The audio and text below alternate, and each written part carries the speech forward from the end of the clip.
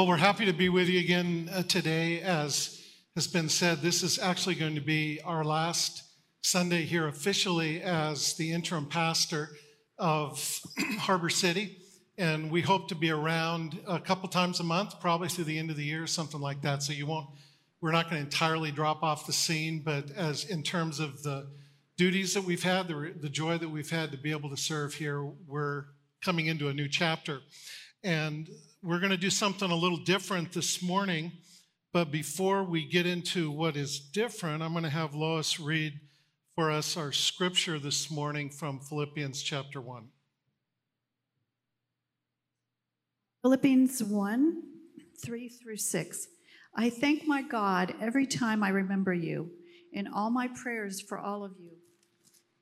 I always pray with joy because of your partnership in the gospel from the first day until now, being confident of this, that he who began a good work in you will carry it on to completion until the day of Christ Jesus. Thank you. So if some of you have good memories, you may remember that back on March 7th of this year, the first Sunday that we showed up to take on this role of interim pastor, this was the text that we used on that Sunday, Philippians 1, 3 through 6. And the title that particular Sunday was Moving Forward with Confidence. The title this morning is A Joyful Partnership. So we're going to look at the same passage, but from a little different perspective this morning. To recycle a sermon whenever possible. Did you want to say something about the partnership? Oh, yeah. Partnership. It's been fun coming back here. We had a history with parts of this congregation that went back many years. And what fun to reconnect with those of you who were from the old days. And what fun to meet all the new crowd. You know, you maybe have been here 10 years, but you're new to me. So thank you for opening your hearts to us and just making us feel like one of the crowd.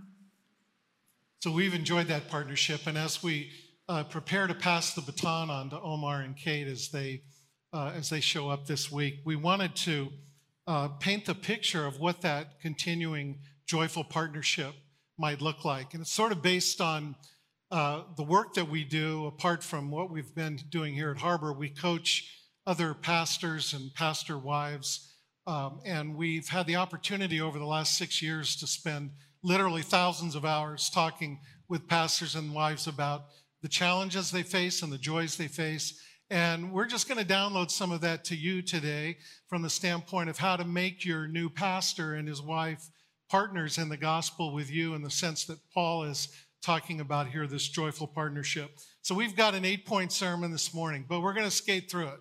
So don't despair at this point. They're all going to be really quick, and we're going to just kind of tag team it back and forth here. The first thing that we're going to do that I wanted to say something about to make your pastor's partnership a joy is to give them time. Give them time. Time to move in, time to get settled, time to get acclimated to the area, certainly all those sorts of things. But I'm also referring to your expectations as a congregation of Omar as he takes over as a senior pastor of Harbor City. Whenever I have the opportunity to coach someone who is in that position of taking over, my rule of thumb that I always use is don't make any changes for 6 months. Just kind of get in there and learn the church, develop relationships with the leaders, staff, elders, advisors, deacons, all the different leaders in the church, as well as the congregation. And here's my experience. The pastors are usually very fine. They're good with it taking 6 months. In fact, often they just kind of say, can I do that? Can I? And there's like a sigh of relief that they don't have to hit the ground running with everything all spelled out. I said, no, you got to take time to learn. So the pastors are usually good with it, but often it's the congregations that want to press that issue because they want to get the ear of the pastor. Maybe they have a certain thing that they've been waiting for him to hear and a certain direction that they'd like to see the church go. And all I'm saying is give time for all of that to develop. That'll be very important for Omar and Kate as they learn more about the church, about the city, as they get settled in. And I wanted to tell you how to welcome his wife, Kate. The best thing you can do for Kate to love her is to love Omar well. I don't know if you have ever heard of a wife or a mom being called a mama bear, but when people criticize our husbands and our kids, or our kids, our claws come out. And the way to keep those claws from coming out is just to be loving toward him, and that will reflect on her as well. To support Kate, go ahead and support Omar, but not in obvious ways, but in some of the little stuff, giving him the benefit of the doubt. On these, I saw these meals. It was great. Faye, thank you for telling us some menu options. Just support them and giving them food that they like. It's very cool. And I know that this is we've experienced your welcoming warmth, and I know that you'll spread that onto them as well. And just to expect the best of the coming years. The third thing I wanted to share was to help them understand. And what I mean by that is that when anyone comes into a new area, there's all kinds of local knowledge that they need. And we have people that are working hard to pull together some of that local knowledge that relates to stuff like stores and parks and places to go and things to do in San Diego. So certainly help them to understand those sorts of things, because that's critical to just living life. But also what I'm referring to here is to really help them understand how people think and what the values of people in San Diego are, what their priorities are. Omar and Kate have never lived in San Diego. They've never lived in Southern California. They've lived in some incredibly diverse places. So I don't have any concern that they'll do well in adjusting and learning and functioning and pastoring in the San Diego area. They'll do that well. But it will take them time to learn, and to whatever extent you can help them learn in those things and come alongside them and share the local knowledge that you have of how life works for people, that will be a helpful thing for them in their ministry. Yeah, how hard is it to get used to San Diego, right? My second point, love her kids. Don't I have love her kids next? Yeah, that's good. Okay, great. Thank you. So we have a picture of the kids, and this was taken a couple of weeks ago after they had emptied out their house, and it looks like all that is left are 2 tiny donuts. And so I just want to tell you from left to right, that's Lena on the left. She's 11. Elisha is next. He's 15. And when they're standing up, he's the tallest. Asa is 7. And over here is Asher, and he's 13. And kids, did you guys have like an art pack or some way to draw or write today? Raise your hand if you have some writing, drawing materials. Okay, great. One of the prompts on there was maybe to draw something that you like to do, that they might like to do.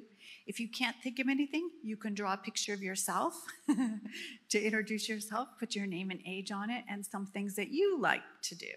Or if you just want to be an all-out artist, you can do a picture of them, draw a family portrait for them. But whatever you draw, I know they'll like it. So if you want to befriend a mom, what's the best way to do that, right? Get to know her kids. Encourage your kids, get to know them, pray that they'll make friends here. You've got to think they're probably missing their friends back home. They're missing their home. They're probably not missing their school because they're homeschooled. And that's my next point. Kate's going to be homeschooling her kids, and that in itself, some of you know, is a full-time job. So respect her workload, respect her schedule, respect her bandwidth, respect her rhythms. Now, I have noticed personally, I don't know Kate that well, but when I text her, it does take her a while to get back to me. So don't be put off by that. That's her rhythm. That's the way she balances her life. So those are the ways that you can love her, by loving her kids. Okay, we're halfway through. How's that? Fast sermon. The next thing I wanted to mention was simply to follow his lead. Follow his lead. I have one of my favorite sayings about leadership is simply this, that if you think you're leading, but no one is following, you're only taking a walk. Okay? You're only taking a walk. And whenever I use that quote, I usually go on from there to talk about the gift of leadership. And I really do believe that there is a gift of leadership, and there's qualities that go into being a good leader, and those can be determined and discerned from one person to the next. But in addition to the gift of leadership, there's also what I call the grace of followership, okay? The grace of followership. And what I mean by that is kind of what Lois just mentioned. When Omar, I'm thinking down the road, when Omar's had the time to think through things and come to conclusions on different strategies and ways to shape the life here at Harbor City, it's important that you exercise the grace of followership. And I don't mean by that you all become lemmings and just do whatever Omar tells you to do. That's not how Omar's going to work anyway. But what I do mean is this, that as Omar follows Christ, as Omar senses where Christ is calling him to lead the church, have the grace of followership and let him lead. Give him that opportunity when that time comes. It won't come right away, but when it does come, let him lead. Good word. Next, for Kate, on how to love her well, honor her gifts. She will be partnering with Omar in ministry, but she has her own gifts, strengths, and interests. And I don't know all of these, but if you let her, I guarantee that she may surprise and delight you as you get to know her. She may also disappoint you if she doesn't match up with your expectations. Now, I haven't felt a lot of pedestalizing from this church while I've been here. You guys are mature enough to know that you don't put your pastors on a pedestal. That's the easiest way for them to fall off, is for you to elevate them in that way. So I know that you would not be doing that. But on the flip side, just to discover her personality, her temperament, find out what type she is on the Enneagram. I don't know if you guys are into Enneagrams or Myers-Briggs or DISCs, but those things are all helpful tools to not to buttonhole people, not to put them in boxes, but to understand and to be able to relate to her. So learn more about her and you will love her. The next thing I wanted to say, and we'll take a little more time on this, but it's simply this: to keep the main thing, the main thing. To keep the main thing as you move forward. In ongoing conversations over the past year and a half that I've had with the pastors that I coach and other pastors that have called in just to connect and talk about ministry, there have been two themes that have emerged that I would say they're universal. I can't think of any of the people that haven't expressed these two things. And here they are. Number one, all of them are exhausted. And number two, that I can't think of any of them that would say we are thriving. They're exhausted and they're not thriving.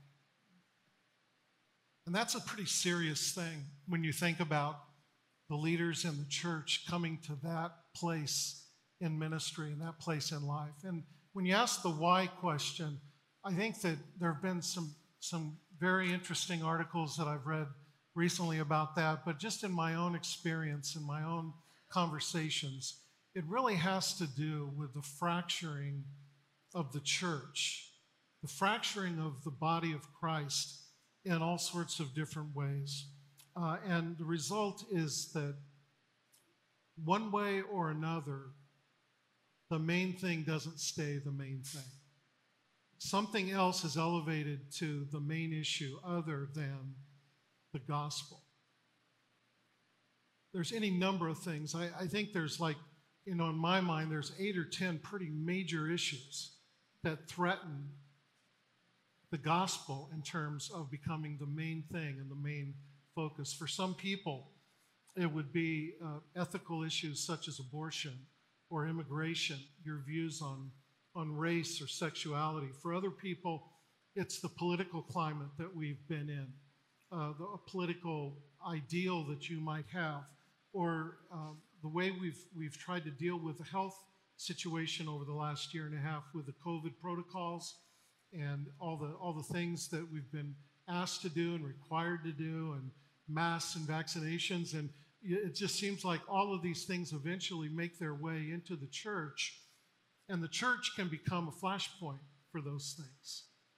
And what happens when it becomes a flashpoint is this, that it's not just for these pastors what their position is on these things.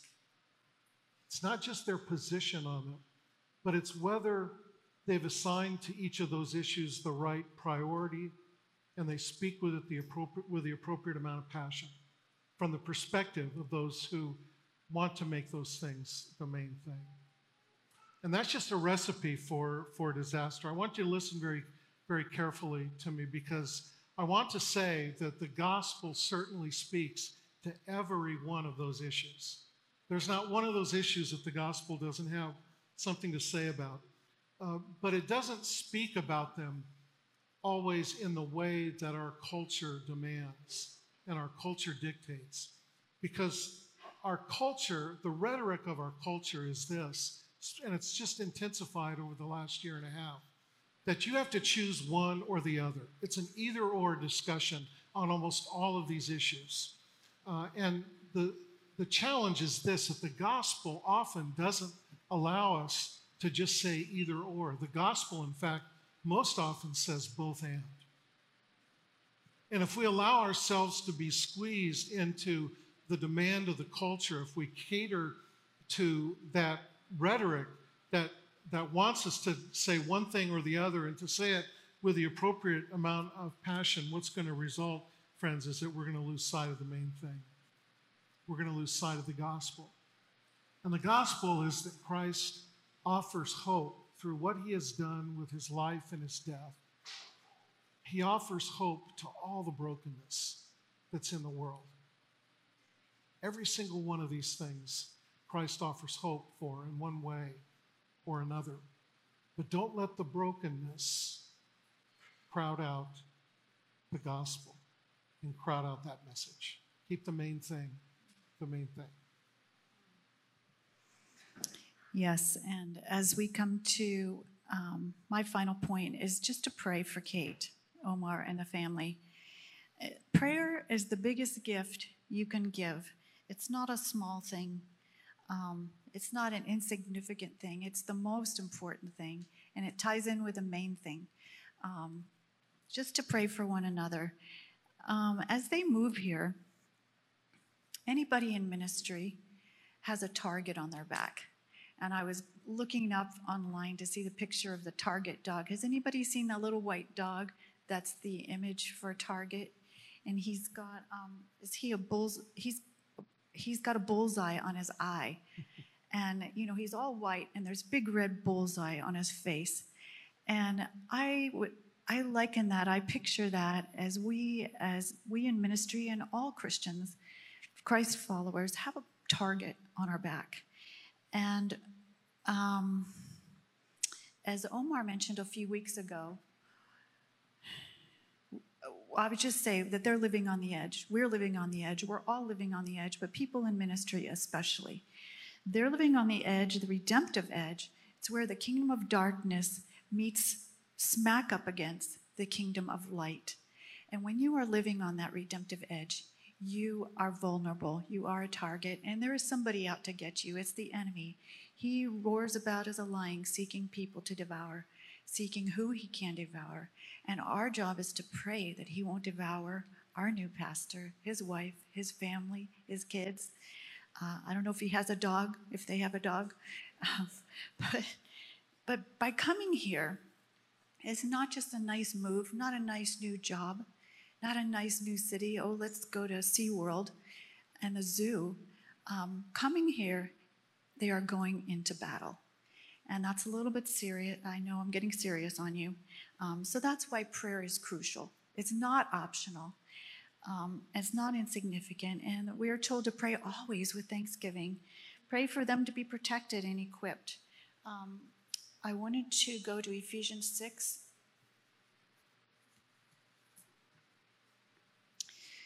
Verse 12, for our struggle is not against flesh and blood, but against, and it lists all the principalities and the powers of the world, the spiritual forces of evil in the heavenly realms. So these things are invisible, but that makes them no less real and probably makes them more real. Verse 13, therefore put on the full armor of God, so when the day of evil comes, you may be able to stand your ground. And with this in mind, be alert and always keep on praying for the Lord's people. Our text this morning in Philippians 1 ends by saying that Paul is confident of this very thing in the life of the Philippians, that he who has begun a good work in you will be faithful to complete that work. The work that the Lord began here at Harbor City goes back over 20 years ago. And the Lord worked through different pastors over that period of time. We've just been here this short period. But now the Lord is giving you the gift of a new pastor in Omar and Kate and their family. And we just want to encourage you to be careful as God has given you that gift. Treat them with care. Love them. Encourage them. As Lois has said, pray for them. And when you do those things, if you do, you're not only going to bless them, but the writer of Hebrews has this interesting way of putting it. He says, follow your leaders, because in following your leaders, you will benefit. You will benefit because you will make their work a joy. And that's what we look forward to seeing, just how the partnership that you all have with Omar and Kate as they show up and begin ministering here will become that kind of joyful partnership that we've experienced with you way back, and we've had a taste of it again for these 6 months. But we want them to feel that same thing as the church moves forward. So let me pray for them, and we'll move on in our service. Lord, we thank you today for the gift of Harbor City. We thank you for all that we've been able to see your hand at work doing through the years, all the iterations, all the chapters of the ministry here. We thank you for each one. And we thank you for this upcoming chapter as Omar and Kate arrive in San Diego with their children. And we pray that you will bless them. We pray that you will strengthen them, that you will refresh them, that you will make their transition an easy one, but Lord, that you will significantly use them in making this church everything that you want it to be. Mm-hmm. And as we welcome the Ortiz family, Holy Spirit, be stirred up in our hearts. May we have ears to listen. May we have hearts to love on them. May we have words to encourage. And may we always point each other to Jesus. In your powerful name, amen. Amen.